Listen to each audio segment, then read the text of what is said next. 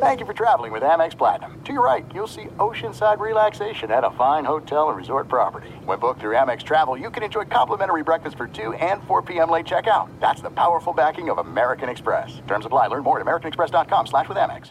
Superchargers, headlights, and more. With over 122 million parts, eBay Motors has everything you need to maintain your vehicle and level it up to peak performance. And with eBay Guaranteed Fit, your part is guaranteed to fit your ride every time or your money back. Stay on your A-game with all the parts you need at the prices you want. It's easy to bring home huge wins. Keep your ride or die alive at ebaymotors.com. Eligible items only. Exclusions apply. When you drive a vehicle so reliable it's backed by a 10-year, 100,000-mile limited warranty, you stop thinking about what you can't do and start doing what you never thought possible. Visit your local Kia dealer today to see what you're capable of in a vehicle that inspires confidence around every corner. Kia, movement that inspires. Call 800-333-4KIA for details. Always drive safely. Limited inventory available. Warranties include 10-year 100,000-mile powertrain and 5-year 60,000-mile basic. Warranties are limited. See retailer for details. The Volume.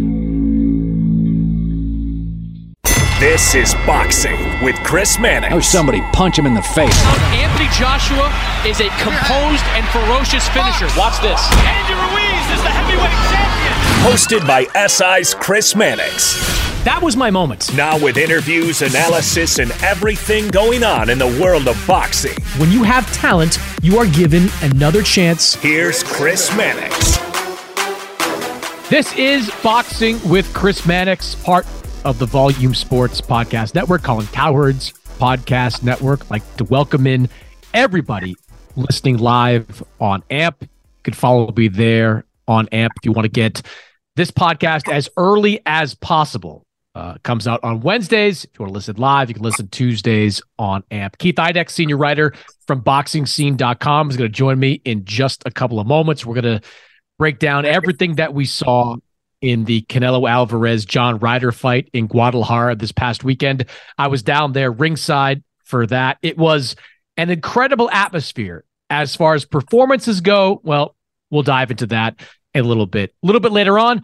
Regis Prograis, the 140-pound champion, he joins me to discuss his rationale for signing this new deal with Matchroom. Obviously, he chose between Top Rank and Matchroom for this deal.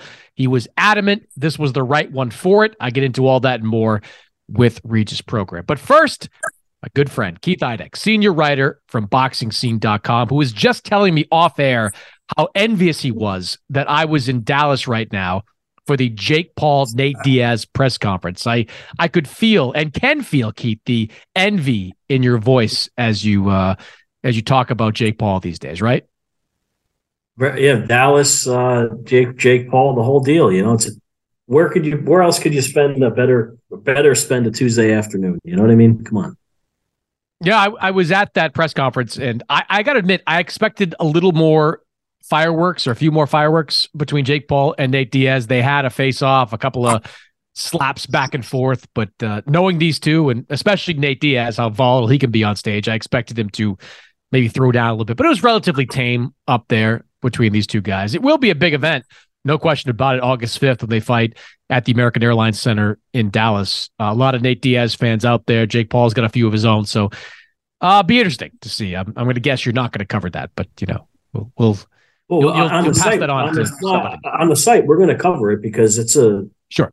I think it's going to get a lot of attention, and it's an interesting fight. From where Jake is in his career, and where Nate Diaz has a huge fan base and everything. I think it's going to be a big event. I don't know necessarily that I'll go to it. Somebody from the site will go to it. I don't know that it'll necessarily be me, but look, I think he should fight Tommy Fury again, and I think that will happen eventually. But this is a big event. This is something they were going to do one way or the other, which obviously they're doing. So, I think it'll get some attention.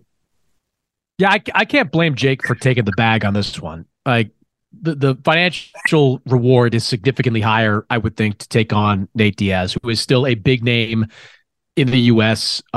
His first fight outside of his UFC contract, the buildup is going to be a lot, to say the least. They're going to be talking a lot of trash to each other over the course of the next few months. And look, the Tommy Fury fight will be out there down the line. If the Middle East comes back through again with another pot of gold, I'm sure they'll face off against each other. But for right now, I get it. This is why it makes a lot of financial sense for Jake Paul. But that's a conversation for another podcast down the line. On this episode, Keith, I want to talk about what we saw last weekend from Canelo Alvarez. Canelo, of course, making his return to the ring. First fight since his decision win over Gennady Golovkin. First fight since having surgery on that left hand. First fight in Mexico in almost 12 years, in Guadalajara for almost 12 years. I can tell you from being down there, Keith, it was an incredible scene ringside. In the neighborhood of 60,000 fans in that stadium for that night. The entrance was spectacular. 150-piece mariachi band playing Canelo Alvarez into the ring. The crowd was into it. Canelo was into it. So it was a great buildup, no question about it. And then you had the fight. And for about 5 rounds, you saw signs of the old Canelo Alvarez. In the second round, you had an uppercut that busted up John Ryder's nose, broke his nose. Kind of shades of that uppercut that broke Billy Joe Saunders' face a couple of years before that. And then the 5th round, he puts Ryder down with a terrific 1-2 combination that I was actually surprised Ryder was able to, get up from and continue. But he did. And from there, Keith, if you had concerns about Canelo Alvarez at this stage of his career, you probably saw some of them validated because it seemed like he faded somewhat down the stretch again, which he's done a couple of times in recent fights. And even though he won a lopsided decision, Ryder was active over those final 3 rounds. You could argue he won a couple of those final 3 rounds. So to me, it was more of a mixed bag with Canelo Alvarez. When you watched that fight, what did you see out of Canelo? I was surprised that he didn't put John Ryder away because when Ryder got up from that, it was a jab and a great right hand that put him down. When he got up, he didn't look like he was on the steadiest of legs. And I really thought the fight was going to end in the 5th round. There was a decent amount of time left in the 5th round as well. So I did think that he would finish John Ryder in the 5th. Kudos to John Ryder, though, man, because that dude is cheese, man. That is one tough guy. And not that we didn't know that coming into the fight, but really, one of the toughest performances in a high-profile fight that we've seen, just because he didn't come close to winning, obviously, but he did make rounds in the back end of the fight competitive, and he won 2 or 3 rounds probably, and no one would have predicted that based on what had happened in the 5th round and the way the fight had gone up until that point. So I want to give John Ryder the proper amount of credit for what he did there, and it was the biggest opportunity far and away of his career, and he really went in there and he showed a lot of guts and everything. Is this the same Canelo Alvarez that we saw 5 years ago? Probably not. Or definitely not. But I don't think there's so much slippage that we have to look at him as some kind of diminished product, like he doesn't belong fighting the top guys or anything like that. I do think that and I know we're going to talk about this later, I don't think it's a great idea to fight Dimitri Bivol at 175 pounds again, but he's still an elite level fighter. And it's not like he struggled. Like if this were a closer fight, Chris, and he won 115, 112, let's just say, won 7 rounds. Ryder won 5 rounds. He gets the point for the knockdown.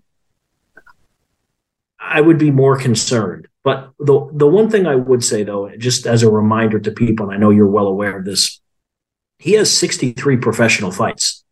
If there's such a thing as an old 32-year-old fighter, he's it, because he started his career when he was 15 years old, and that's almost 18 years ago.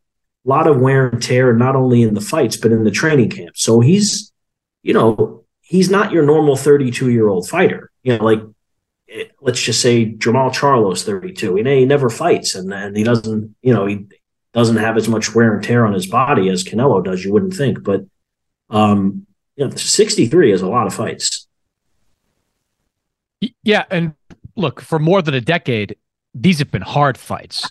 People criticize Canelo's resume for bizarre reasons, but he's fought the very best, really dating back to like 2011, 2012, right before he fought Floyd Mayweather. And since Floyd Mayweather, 85, 90% of his opponents have been top tier guys, from Erislandy Lara, Austin Trout in that mix. You move on to Gennady Golovkin and Dimitri Bivol. He's fighting hard distance fights. 36 rounds with Gennady Golovkin alone, is incredibly difficult. 12 rounds with Dimitri Bivol. Go back further, 12 rounds with Erislandy Lara. Like, he's had to go into some wars with some of these guys. So my read on it, Keith, is if you look at 2018 to 2021 Canelo being peak Canelo, beginning with Golovkin and maybe ending with Callum Smith, Caleb Plant, whatever you want to kind of put it down, I would call that fighter an A-plus fighter.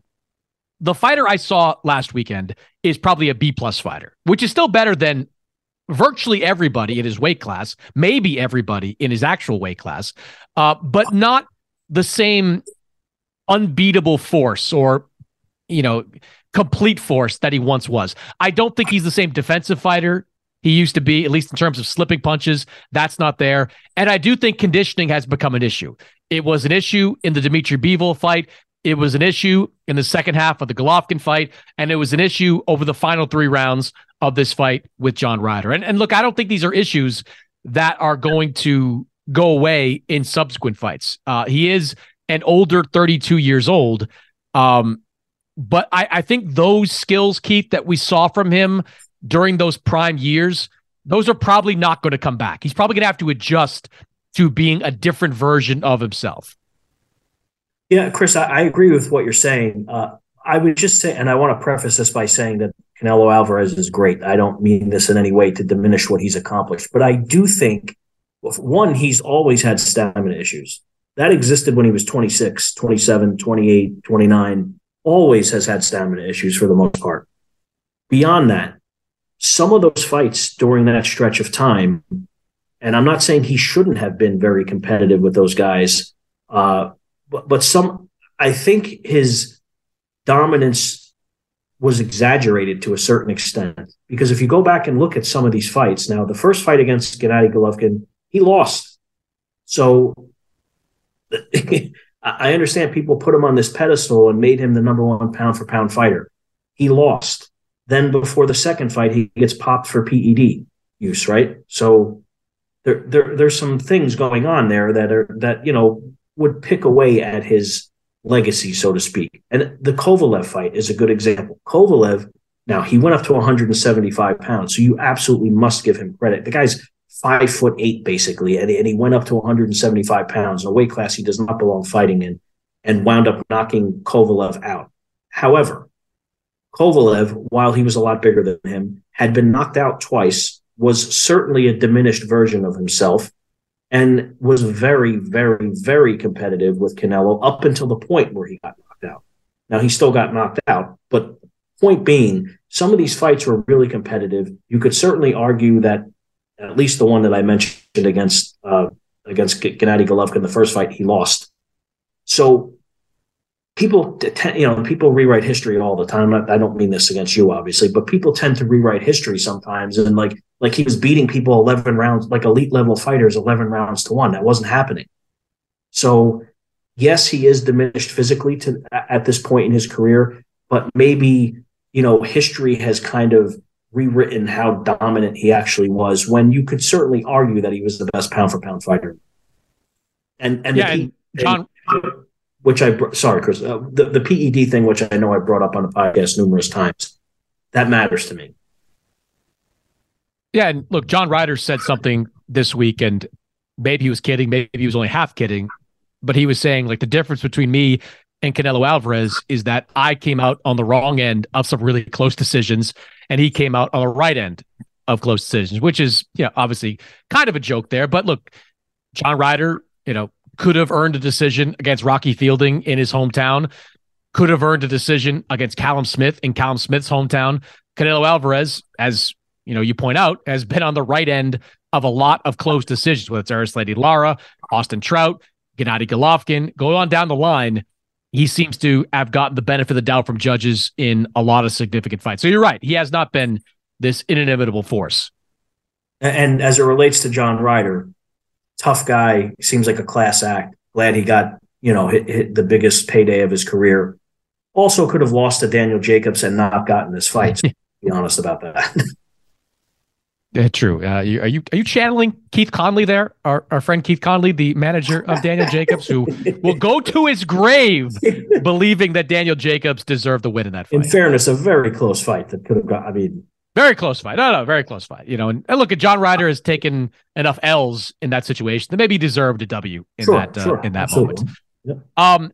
So let's spin it forward a little bit with Canelo Alvarez. There are two obvious front runners, so to speak, to face him. He wants to fight Dimitri Bivol. He wants to fight him in a rematch at 175 pounds. Dimitri Bivol, who it sounds like is going to be idle at least until September when Canelo makes his decision, or however this plays out.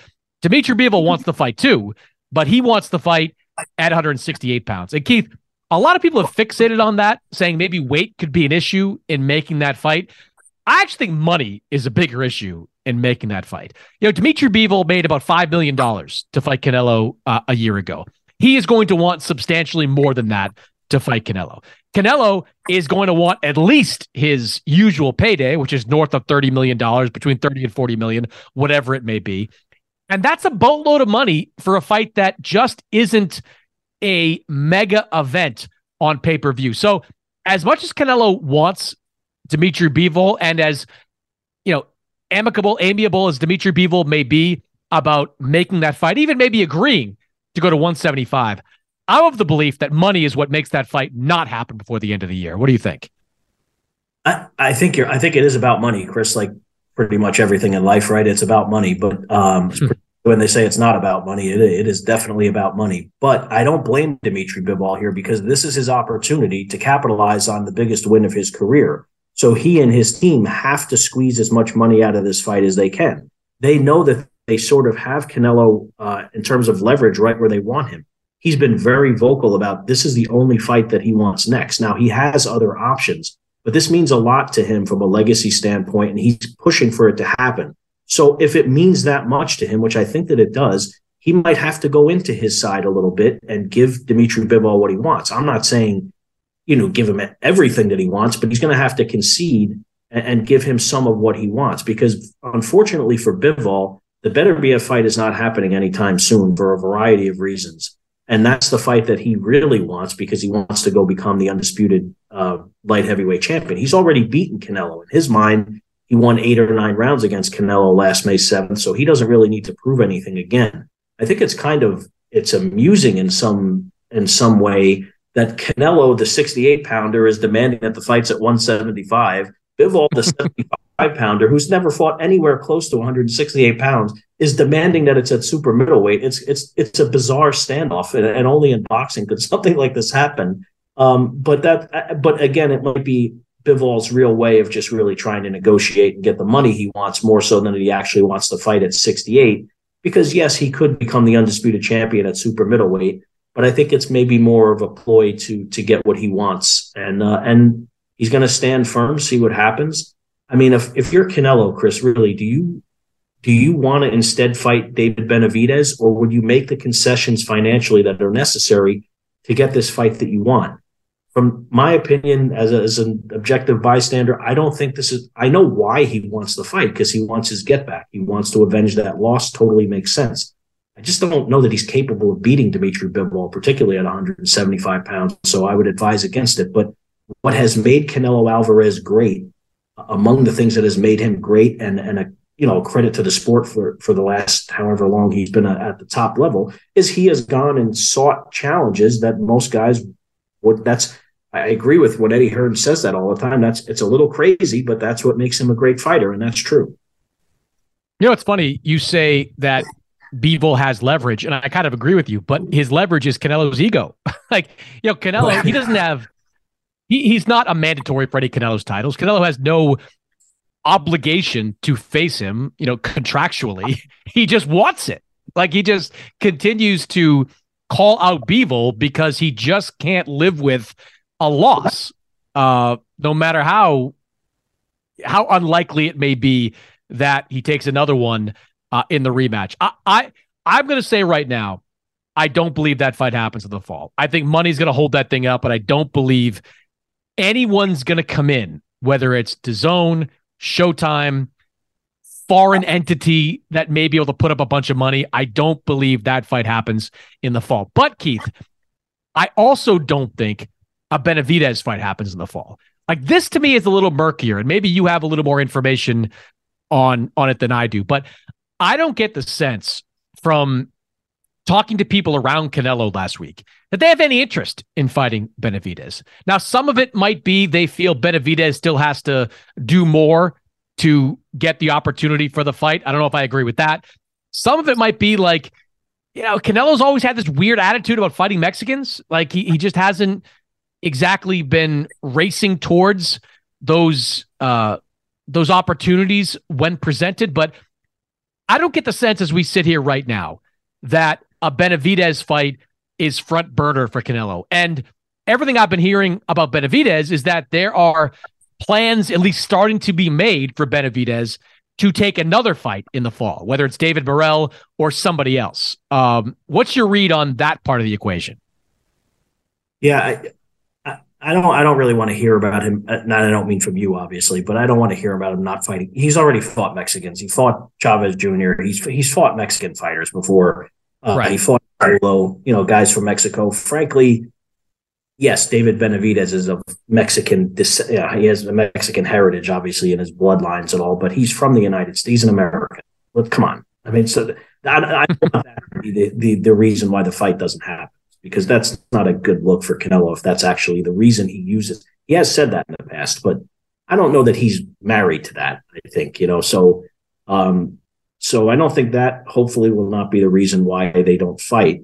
It's a tough fight. I mean, Benavidez is I'm not saying Canelo couldn't win. He could, but Benavidez is a big, strong, rugged dude, younger, more in his physical prime, comes forward, throws a ton of punches, wears you down to the body. And of course, Canelo is a great fighter and he could win, but it's a tough fight. I don't know what more Benavidez could prove from a commercial. He just fought in his first pay-per-view, as we well know, did pretty well, did decent numbers with a guy, who Canelo has fought already, which probably helped the pay-per-view as well. So from Benavidez's perspective, do you want to go and fight David Morrell, which is a really tough fight? I mean, a really, really tough fight. And in some ways, I understand Morrell's not nearly as proven as Canelo, but that's a hard fight, man. He's a young guy. He's a tall southpaw with a lot of skill and power. Although he only has 9 fights, he's already kind of an elite level fighter, despite that he hasn't beaten anyone like Benavidez or like Canelo. That, my overall point is, that is a very tough alternative to Canelo. And if you're Benavidez, you want to go and get that money and get the Canelo fight as opposed to fighting David Morrell. But on the other side of it, from PBC side of it and Showtime side of it and all, if David Benavidez is now a pay-per-view fighter, you can't just put him in the ring with anyone. They did decent enough business with the Caleb Plant fight, who's a proven fighter and had fought Canelo on pay-per-view. You can't just put him in there with anyone, and there aren't that many options, really. I mean, I don't want to get you too excited here. He could fight Demetrius Andrade, I suppose. I've heard that. But that's not a huge commercial. It's a good fight. It's an interesting fight for a lot of reasons, but it's not a huge commercial fight. It probably does less pay-per-view business than, not probably, it definitively would do less pay-per-view business than Andrade. So they don't have a ton of options, if not Morrell. So he's in a tricky spot too. The thing is, if Canelo doesn't fight, let's just say Bivol, they can't come to a financial agreement. He doesn't fight Bivol, and then he doesn't fight Benavidez. Well, who's he fighting? Because you got to pay him an enormous amount of money, and if you're not going to get much return on it, who does he fight? Well, I think you and I both know who the outlier in all this is, and it's someone Eddie Hearn is starting to mention as an opponent sooner rather than later, and that's Edgar Berlanga. We know that Edgar Berlanga is someone that Eddie is trying to put on a track to fight Canelo Alvarez. Originally, we were talking about maybe him fighting Canelo in May of 2024, but you're starting to hear some things, Keith, about how, well, if Berlanga looks great against Jason Quigley, and with all due respect to Jason Quigley, Berlanga should look great against Jason Quigley in that fight. Jason Quigley, in his last significant fight, was stopped in 2 rounds by Demetrius Andrade, who doesn't stop anybody. So that is a tailor-made opponent for Edgar Berlanga. But I do get the sense that there are at least maybe not on Canelo's side yet. Maybe Canelo's not on board with that fight yet, but at least on the side of Berlanga, Eddie Hearn, that maybe they want to push that fight forward to September of this year or the fall of this year in order to keep Canelo aligned with them. It's obviously why Matchroom signed Edgar Berlanga as a potential opponent for Canelo. It could happen. I don't know what the public's appetite is going to be for that based on what Berlanga has done. Man. You sound so excited. You sound giddy about that possibility. And I don't, Berlanga's a nice kid and, he's built up somewhat of a fan base here in New York and everything. And his manager is one of the very best negotiators and managers in all of boxing, and Keith Connolly, no two ways about that. Edgar can punch. He doesn't, in my opinion, does not belong in the ring with Canelo, even a diminished version of Canelo Alvarez at this point. If he looks great against Jason Quigley, that would obviously help their cause because, he'd be coming off a great win. But no, he'd be coming off a win that looked good on DAZN. Not a great win because Jason Quigley got blown out by Demetrius Andrade however long, a year and a half ago or whatever that was.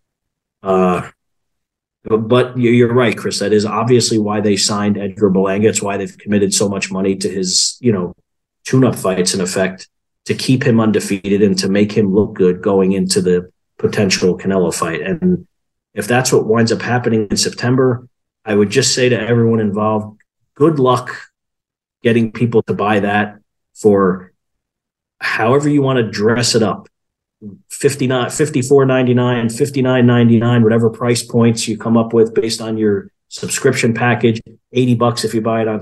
Good luck. So what's your gut then right now as we sit here just past Cinco de Mayo weekend? When we get to that Mexican Independence Day weekend, that weekend that Canelo likes to fight on, who do you think he's in the ring with? I guess maybe I'm more optimistic than you, Chris. I think he's going to fight Bivol. Wow. Okay. I completely understand what you're saying about the financial part of it, but I think he'll make the concessions within reason.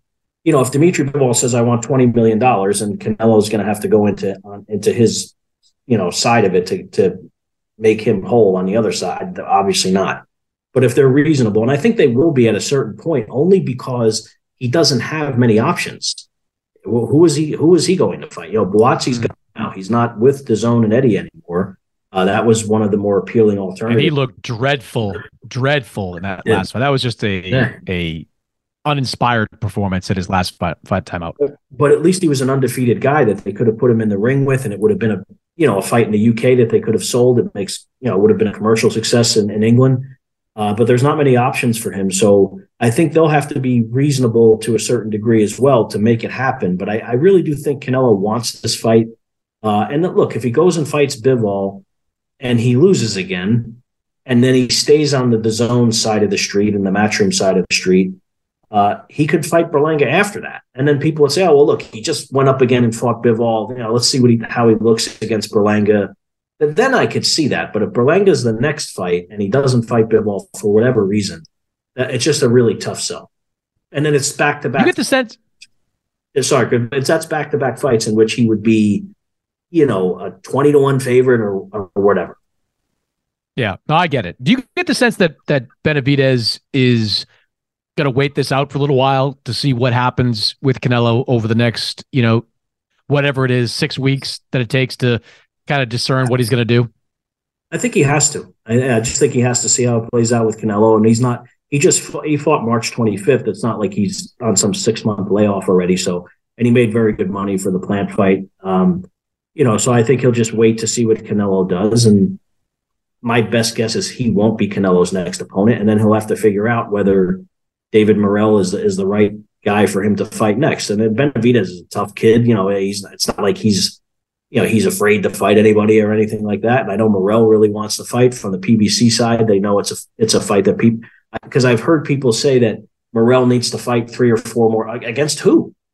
Like if he's not fighting now, you could say he could fight Andrade, I suppose. I mean, Andrade is the guy that now is affiliated with PBC, that's a very good fighter. But I mean, who is Morrell going to fight over the next 2 years and beat that people are then going to say, oh, well, he deserves the Benavidez fight now, or whatever they're saying. So even though he only has 9 fights, I do think he's ready to fight Benavidez at this point. I need Demetrius Andrade to go over to Top Rank and complete like the trifecta of U.S. promoters that you can't get a fight with. Like just to prove to the world, and then just retire. Like retire undefeated as a 2-division world champion. Maybe pick up a 3rd secondary title and just be that guy that no matter what platform you were on or what promoter you were connected to, you could not get a fight. I think you should do that. That's my advice to Demetrius Andrade. Well, if he can't, he could be defending his middleweight belt. He could have Janabek set to fight this weekend, Stockton, California. He could be defending that middleweight belt if he'd stayed at 160. Not that he would have been fighting anybody there either, but doesn't matter. I mean, that's a doozy. Janabek, Alamhanallah against Stephen Butler in Stockton, California. That's wow. Oof. And it's in Stockton, California, because Gabe Flores is somewhere on the undercard. Yeah. He's from there. There are other fighters from Stockton on the undercard as well. Right. He's done well in Stockton, but just a guy from Canada against a guy from Kazakhstan, and Stockton is interesting. Can I get your take on what happened this weekend in Guadalajara with some of the undercard action there? Because there were some wild scenes down there in Mexico. You had Steve Spark going into this fight against Gabriel Valenzuela, a Guadalajaran. And it was a good fight, competitive fight, fun fight to watch. Steve Spark got knocked down.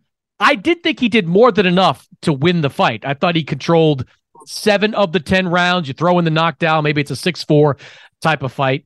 But then the scores are announced. And not only does Valenzuela win, but it turns out that 2 of the judges who were on the official sheets for that fight were replaced by other judges. 2 of the judges who were from neutral locations, I believe Puerto Rico and the U.S., were replaced by 2 judges from Jalisco, Mexico. And the 2 judges that replaced the neutral judges scored the fight for Valenzuela. I thought that was outrageous. And I didn't realize it at the time, because when you're listening to, in this case, David Diamante recite the judges, you don't really think there's going to be any change. You don't think their names are going to change. But then after the fact, when you learn that the judges had been replaced at the last minute, wild. If I'm Stevie Spark, I'm furious at all that. I mean, it was a close enough fight that there's probably not anything you can do about it. But the fact that 2 judges were swapped out that late in the game, to me, that's crazy, Keith. Yeah, for Galaz's cousin and uncle, probably, But yeah, look, Steve Spark, he didn't sign up for that, but he sort of knew what he signed up for, going to fight him in effect in his hometown. It's right next to Guadalajara. I mean, but he did deserve to win the fight. I thought. I actually thought he was going to get knocked out at when he earlier in the fight, but he came back and I thought he won. I thought he definitely deserved to win the fight.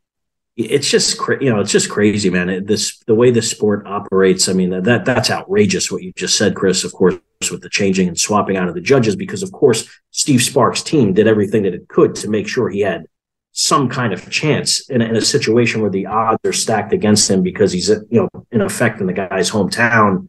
And that happens. I mean, that's terrible. I mean, but another crazy. It's just boxing, though, right? Because another crazy thing happened. I know you didn't see the fight because you were busy on Saturday, but Michelle Soro gets screwed again in Russia with all kinds of shenanigans happening at the scale and then on the scorecards and everything. And this sport is just, it screws people out of their livelihood, out of the purses that they deserve and everything. And it's unfortunate. But you're right.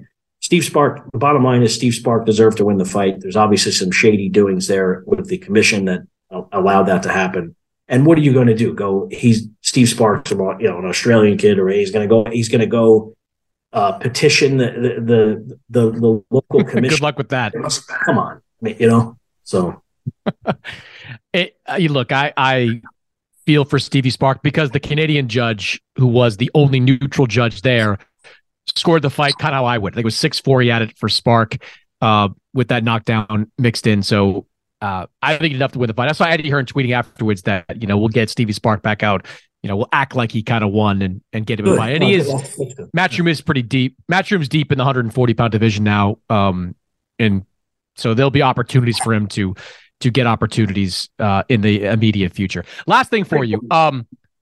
What do you make of the smoke that's out there, which is becoming more than smoke because now you're having Eddie Hearn comment about it and say that discussions are taking place about a doubleheader in Saudi Arabia at the end of the year featuring Tyson Fury, Alexander Usyk, and Anthony Joshua and Deontay Wilder. I asked you to handicap who Canelo's next opponents would be. Handicap for me the likelihood that we get probably the biggest doubleheader ever if that were to take place. How likely do you think it is that something like that happens? I'm not saying that Eddie's not being told that they could make it happen, because obviously he is. Well, but how much money is that going to cost? And I understand that these people put money. I get it. But how much money would you have to come up with to satisfy those four people? Right? I mean, those are two mega fights on the same card, as far as I've been hearing, right? I don't know. How much money is too much? Because I don't know who can. Like, I understand that they view it as a victory for their country to bring enormous events like this there that otherwise would have. They have no business being there, frankly, other than them just having a lot of money. It's kind of silly that they're there, other than the financial component, because none of these fighters have fans there. Of course, it's an odd place for it to be. But if really, I would like to know what the actual number is, which I don't, that it's going to require them to pay to get those. One of those fights is going to be expensive, and obviously they could do that because Joshua and Usyk just fought there, so that obviously they could get one of them, but to get both of them on the same card, and I know I've said this on the podcast previously as well, Chris. I'll believe it when I see it. Who is going to fight Deontay Wilder? And I'm not saying that he's not still a high-level fighter and all that. I just don't think they want to put him in the ring with a guy who's a pulverizing puncher like that. And he has skills that Deontay Wilder doesn't have. And I'm not saying there's no way he could win the fight. I'm not saying that, but that's not the guy that I would put a guy who's clearly gun-shy, clearly from the Ruiz thing from 4 years ago, whatever that is now. I'm not putting him in the ring with Deontay Wilder. If they do it and I'm proven wrong, then I'm proven wrong. And I don't mean this as a knock against Anthony Joshua. I'm just saying from a matchmaking standpoint, it doesn't make a whole lot of sense because there's other guys that he could fight that could get him to the Tyson Fury fight if that's what you ultimately want. I would, my best guess is if he fights Deontay Wilder, he's getting knocked out. Well, it's probably in the neighborhood of $200 million combined purses to make that fight happen. Okay. I mean, they have it. I mean, they have it. They do. It's just an astronomical sum of money.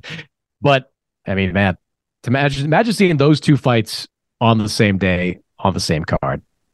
Oh, it'd be incredible. Wild. Man, no, I mean, wild. Yeah, that's great. And the winners presumably would fight each other. I mean, it'd be awesome, but, who knows? All right. Follow Keith Idek on Twitter at Idek Boxing. Read his stuff over at boxingscene.com. Keith, always appreciate the time, my friend. Yeah, thanks for having me, Chris. Good to see you, man. Hopefully you'll be unflummoxed when you leave Dallas there. You know what I mean? I'll be flummoxed for a while. Flummoxed. That is the record for the use of the word flummoxed in any situation ever. Well, as you know, May is a huge month for boxing. You've got KSI against Joe Fournier.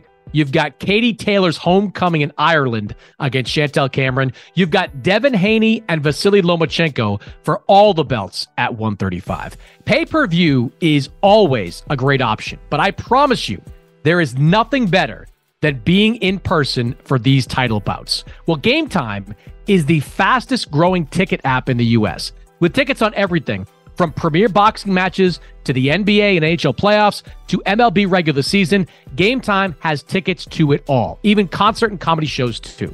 Download the Game Time app and redeem code Mannix for $20 off your first purchase. Terms, of course, always apply. Again, download the Game Time app and enter promo code Mannix. That's MANNIX for $20 off. No matter where you live, get out and have some fun this week. Download Game Time today. Last minute tickets, lowest price guaranteed.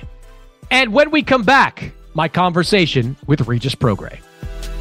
eBay Motors is here for the ride. Now, I'm supposed to talk here about what I remember and what I loved about my first car. And that's easy for me to do because I still have my first car. And as long as it keeps running, and so far so good, I intend to have that car probably until the day I die.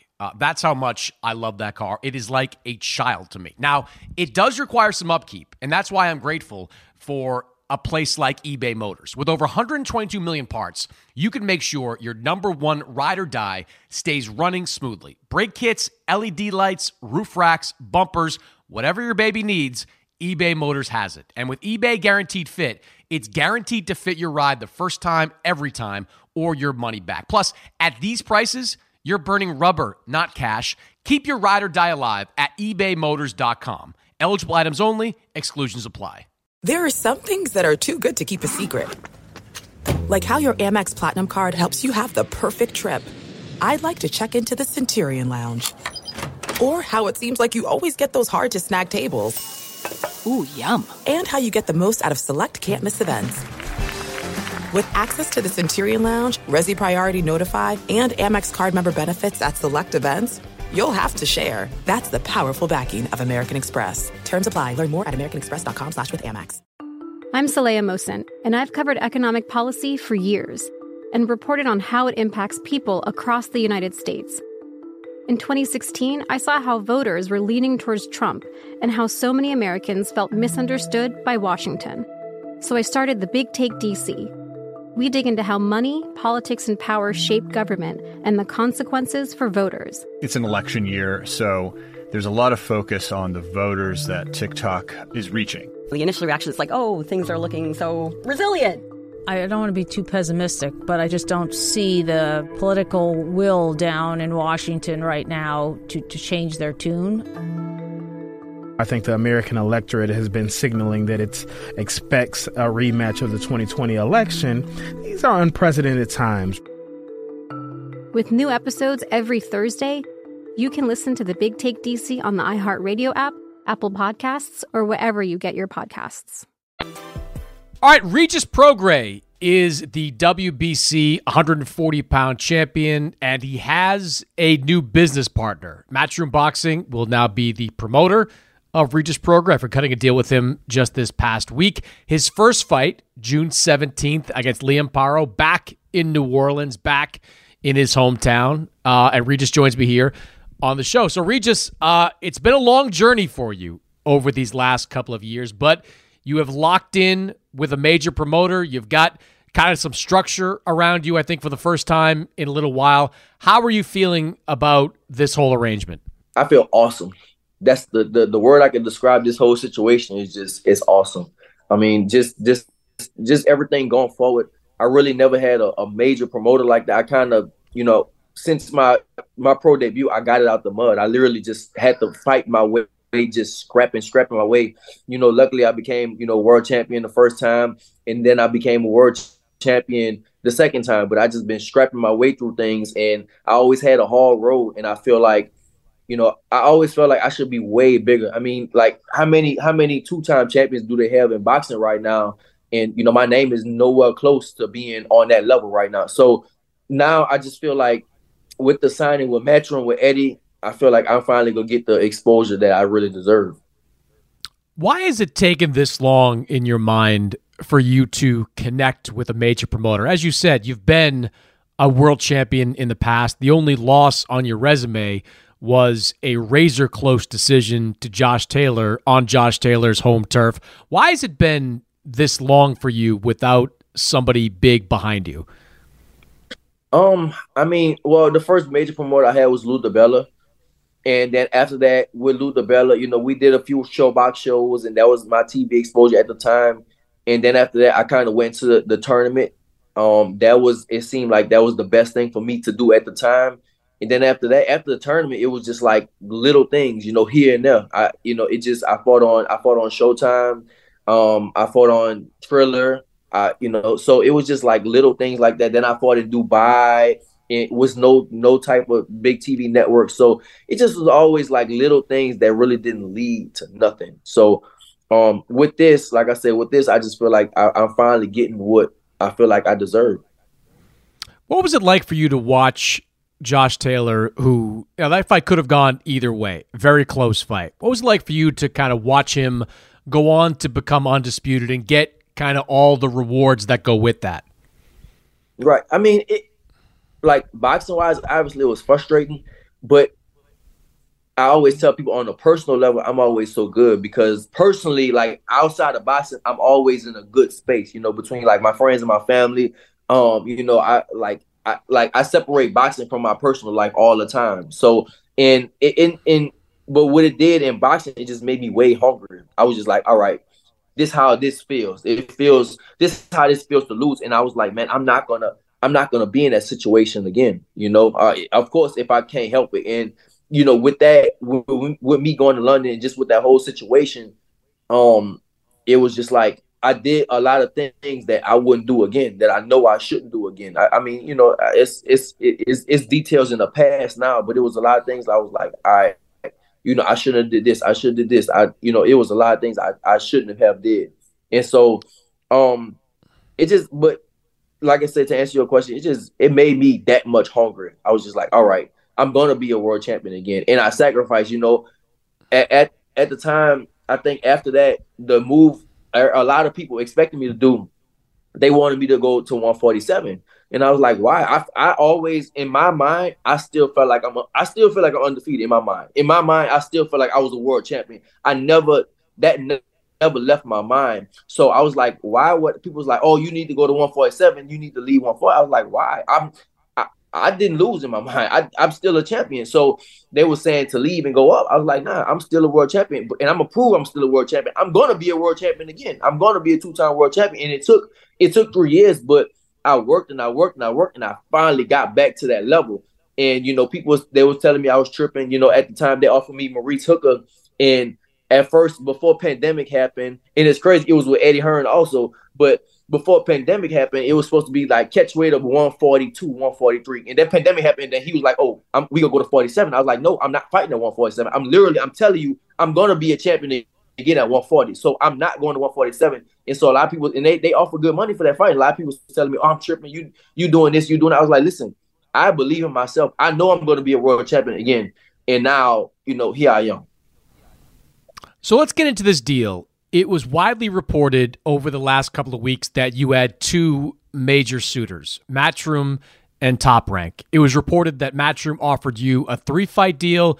It was reported that Top Rank offered you a 5-fight deal. Are those details effectively true? No, Top Rank offered, at first Top Rank did offer a 5-fight deal, then they brought it down to a 4-fight deal. Matchroom always stuck with the 3-fight deal.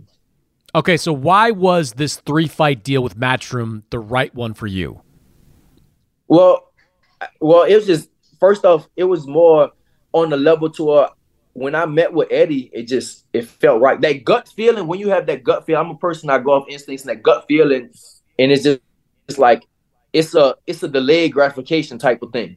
And Eddie told me, listen, we're going to fight this year. We're going to keep you busy. And, most likely in the 3rd fight, it's going to be a super fight, And so, and the number's going to go, it's going to be crazy when you get that super fight. And so with the deal with Top Rank is they wanted 4 fights. And they were saying, I mean, the names was like Barboza. The first name was Barboza in August. And Eddie told me I was going to fight Liam Powell in June. This was before I even signed the deal. He said, listen, most likely you'll be fighting in June. So for me, automatically, like, that's one thing that pulled me in. I'd rather fight June than August, or automatically already. Then they say we're going to do it in New Orleans. I think Top Rank said the same thing. We'll do it in New Orleans. We'll do a homecoming for you.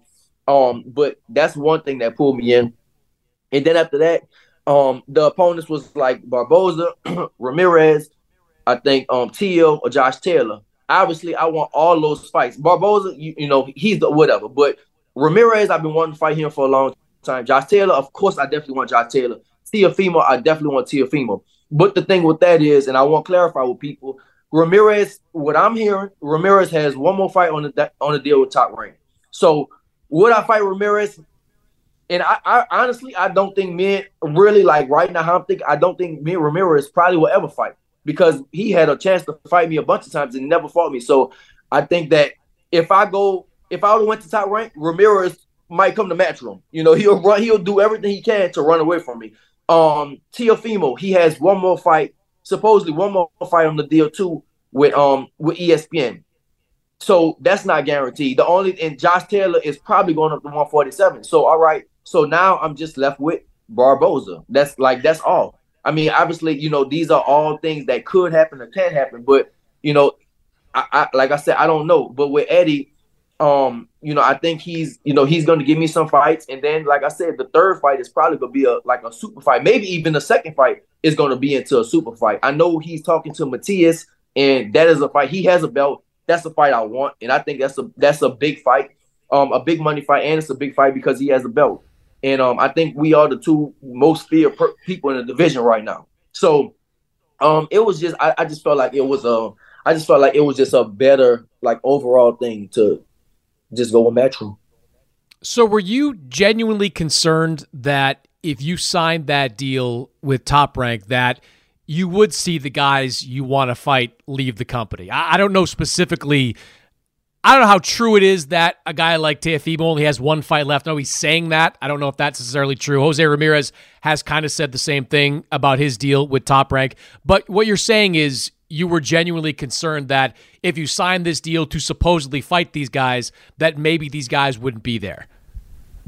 Yeah, yes, that's what I'm saying. Like, it was just like, that's not a guarantee. And Eddie, I know a lot of promoters, they have to cross the street and all that type of stuff. But with Eddie, he doesn't have an ego. He can still make those fights. You know, like Eddie doesn't. I mean, a lot of promoters, they have egos and stuff like that. But I feel like Eddie was, if I say, Eddie, listen, I'm not fighting nobody until I fight Josh Taylor. I feel like he will go, he will talk to Bobby Hurtado, but he'll talk to whoever he has to talk to, and they can make that fight. So I think that, and the main thing is that this is why I really signed a deal to well with. It's just more freedom with Matchroom, you know. Like I'm telling people from Matchroom right now about the undercards. I'm giving certain names to the undercards. I'm doing my own Rugal promotion stuff, so I'm doing that. I feel like I'm a part of Matchroom. I'm a part of the company, and I am gonna be like the face of the US as far as Matchroom goes.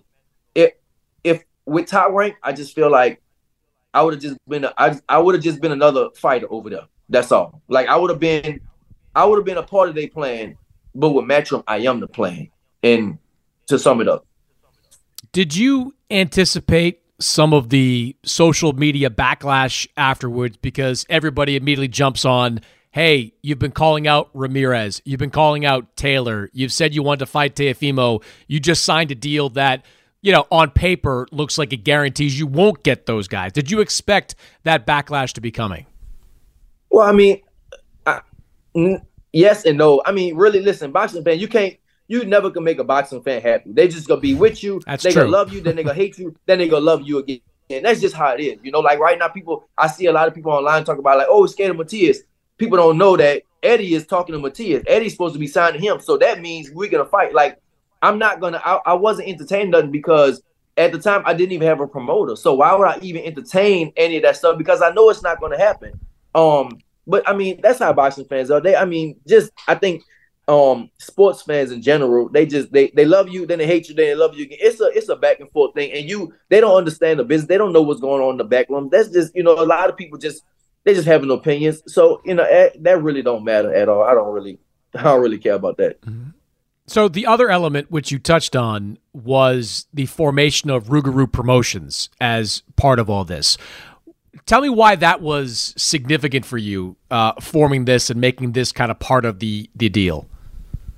It gave me a lot. It just gave me control. You know, it gave me a lot of control of my own career. You know, if people don't know, like I don't have a manager no more. I'm like doing things between me and my lawyer, my assistant, my coach. We doing that stuff ourselves. I want to become my own boss. And And that's a part of that, become my own boss and just learning the business more. And so, yeah, with the Ruby Promotions, I mean, obviously I'm in Texas and I'm around, I go to LA and I'm in New Orleans, and I know so many fighters that need opportunities too. So with this, I can give them opportunities. Like I said, with this, with my card in New Orleans, I'm putting a lot of people on, giving them exposure, giving them opportunities that I didn't have. So that was just, for me, that was important. And that's why, same thing, that was another reason why I signed with Matchroom, because it's just more control over my own destiny, my own career. Is your hope to kind of build out a stable with your promotional company? Eventually, yeah. I mean, right now it'll be obviously focused more on me because I'm still heavy in my career. But I think eventually, yeah, I would want to stay. I mean, I know so many guys that's actually really good, that can really do something, that's potential world champions, and I feel like, I can definitely be a good scout to, talent, because I'm literally training with these guys. I know like who else better can know what it takes to become a champion than somebody already did it 2 times. So, yeah, I think that is the goal. But right now it'll be focused more on me, and obviously putting people on when I can. You've sort of discussed the pathway to the big fights with you and what that big fight could be. And Matias seems like that's the most obvious one that could be made, because, you're right. Eddie and Matchroom have been talking to Matias. I know they're optimistic about signing him to some kind of deal. Maybe they get him out at some point this summer in a title defense. Are you looking at maybe a unification fight before the end of the year, or is it in your mind that unification fight might be a third fight on this deal? I would want it to be a third fight. Yeah, I would. I think let it build up more, and I would want it to be a third fight. Obviously I'm gonna fight Liam, and I got to get past him first. Everybody's saying it's gonna be a walk in the park, but I don't look at it like that. I always look at it's another man. He's undefeated. He wants to take my belt, so he's gonna do a lot of stuff that he wants to win. And then after that, I mean, Eddie, I think I'll talk about with Eddie and Kevin, and see what's the next route after that. And then, third fight, go into something like that, go into the unification fight. If Top Rank still has control of some of the belts at 140, I get what you're saying, whereas Matchroom has done deals with Top Rank before, but it could get complicated trying to make some of those deals happen. How long you are a 2-time world champion already. You've got an opportunity to become a unified champion at some point in the next 8 to 12 months. Do you have in your mind a plan to go to 147 at some point? No, I don't. Listen, one of my favorite fighters is Marvin Hagler. And Hagler just stayed at middleweight his whole career. He became, he was just it's just like he became unstoppable at middleweight. And I feel like I can do the same. I really feel like I can do the same thing at 140. I feel like I can be the next Marvin Hagler at 140. And I think it's a good way for me. Obviously, I feel like I could go to 147. But it's just like, why? The big fights are at 140. Right now, 47 is, a few years ago, 147 was going to be the move. That was the big money fights. But right now, with the belts are all holding up right now, because it's Crawford and Errol. That's it. And they have to fight each other. Nobody wants to see them fight nobody else. They want to see them fight each other. So it's just like, I go to 147 for what? I just be in the mix over there. At 140, I am going to be the man at 140. I'll be the person to beat. And everybody is just so much, it's so many good fighters at 135, 140 that's right around me. And, I feel like I can stay here probably the rest of my career. Marvin Hagler, and it's a great reference, he was a rarity in that he was physically able to do it for so long, stay just at almost exclusively one weight class. What's the secret to you to being able to stay at that weight? I mean, guys, even if they want to stay at 140 or at one weight for a long time, sometimes their body just grows out of it. Have you been able to maintain your kind of discipline to stay at one weight class?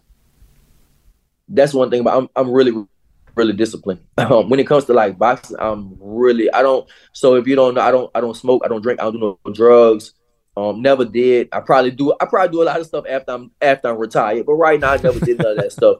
And I try to stay, I just try to stay clean year round. Another person I look up to, he talked to me. He said, man, stay clean is the great Bernard Hopkins. He said, that you got to stay clean and stay training year round. So for me, I try to do something year round. Like I don't just start training when I'm in training camp. No, I've been training this whole time since my last fight, because I have a schedule that's in camp schedule, and I have an out of camp schedule. So my out of camp schedule is definitely important to me to stay trim. And on top of that, like I had a nutritionist about a little over a year ago or something like that, and it's just everything been working. I've been making 140 like every time. I've been making it easier because he's putting it's science. Now it's a science. It's like a math problem, a scientific problem. So he's just been plugging the numbers in, and literally we just doing the same thing every camp. So, that's how I can stay at 140. Let me tell you something. If you and Matias is built properly, that is a big fight. That is it already is a can't miss type of fight in the ring because your styles, I think, would be perfect for each other. But and it's more Matias, getting him more known by the casual fan, I think that can make that an even bigger fight. And I know you knew that before you signed that deal with Matchroom, that there was some conversation going on with Matias, that was going to be, you weren't just, I think a lot of people thought you were blindly signing with Matchroom and they had nobody at 140 and what is he doing? But you knew that was way it was trending. Yeah, exactly. I think knew it. He told me, Eddie already told me, we had dinner. Now it was a week ago. It's Tuesday now, but it was, last Monday. And we had dinner. He said, I'm trying to get Matias too. I'm most likely I'm gonna get Matias. And I think that is a major fight. And that's somebody I do want to knock off. I think that out of the champions at 140, he probably is the hardest fight. And that's somebody I do want to get him under my belt. I do want to knock him off, get him under my belt and stuff like that. So I knew it was coming. And like the fans, they're gonna start. I mean, after this comes out, the fans are gonna see, all right, that's why he signed with Matchroom. Now they like, oh man, you ducking this, you ducking. They say you ducking Matias because he's with PBC, and you ducking this one. I like, all right, go ahead and say I'm ducking. But like I said, boxing fans, they love you, they hate you, they love you again. It's crazy because before I was a world champion, people loved me. Like, it's like, I don't know what it is. Like, when you're a world champion, they hate you. They just don't like you. But like, before I was a world champion, everybody, I see the stuff, and I try to, and for me, like, it doesn't bother me. But one thing I do, I try to look at stuff. I try to look at as much as I can. Obviously, I can't look at all the comments and stuff like that. But one thing I actually try to look at what the fans are saying, how to connect with them and what they're saying. And at first, people like, before I was even a world champion again, people was like, oh man, he's the best, man. He's underrated. He's the best. He needs to be a champion again. All this, and now I am a champion again. And like, people don't like me, So I think people just like the underdog. They like the underdog type of story. But like I said, that's cool. But now they gonna see this interview. They gonna say, all right, he went with them because Matias is signed with Matchroom also, and we're probably gonna have a big unification fight at sometime next year. Yeah, look, the longer you stick around, at least as long as the current landscape stays the same, Ryan Garcia is going to be at 140. That's certainly a makeable fight as long as he's affiliated with Golden Boy. Down the line, probably he's going to do some things early to get used to the weight class, but at 140, and you collect those belts, a Ryan Garcia fight's a mega fight at some point later on as well. So a lot of big opportunities in your future. Well, Regis, welcome back, man. Glad to see you right back in the mix. You deserve it. You've earned it over the last couple of years. June 17th against Liam Paro, Smoothie King Center in your hometown of New Orleans. Looking forward to it, man, and thanks for joining me. All right, man. Thank you. That's it for this week's episode. My thanks to Keith Idek and Regis Prograis for joining the show. As always, subscribe, rate, review this podcast on Apple Podcasts, Spotify, wherever you download podcasts. And I'll see you next week. The Big Take from Bloomberg News brings you what's shaping the world's economies with the smartest and best-informed business reporters around the world. We cover the stories behind what's moving money and markets, and help you understand what's happening, what it means, and why it matters every afternoon. I'm Sarah Holder. I'm Saleha Mohsin. And I'm David Gura. Listen to The Big Take on the iHeartRadio app, Apple Podcasts, or wherever you get your podcasts. I'm Diosa. And I'm Mala. We are the creators of Locatora Radio, a radiophonic novela, which is a fancy way of saying a podcast. Welcome to Locatora Radio, Season 9. Love at first listen. We're older, we're wiser, and we're podcasting through a new decade of our lives. This season, we're falling in love with podcasting all over again. And getting to the heart of our stories. We're going places we've never gone before, and we're bringing you along with us. With new segments, correspondence, and a brand new sound. Season 9 is kicking off with an intimate interview with Grammy Award-winning singer-songwriter Natalia Lafourcade. What's giving you hope right now? Well, when I see what music does to people, it gives me a lot of hope. If you liked Locatora before, you're going to love Season 9. Subscribe to our show and you'll see why Locatora is your prima's favorite podcast. Listen to Locatora Radio as part of the My Cultura Podcast Network, available on the iHeartRadio app, Apple Podcasts, or wherever you get your podcasts. I'm Hannah Storm, and my new podcast, NBA DNA with Hannah Storm, chronicles my 6 decades in professional basketball. From growing up in the sport to becoming one of sports TV's first female broadcasters. Join me as I dig deep into the game's history, unearth some wild stories, and talk to my friends from the world of basketball, from Dr. J to Charles Barkley. It's been a wild ride, and now I get to take you with me. Listen to NBA DNA with Hannah Storm on the iHeartRadio app, Apple Podcasts, or wherever you get your podcasts.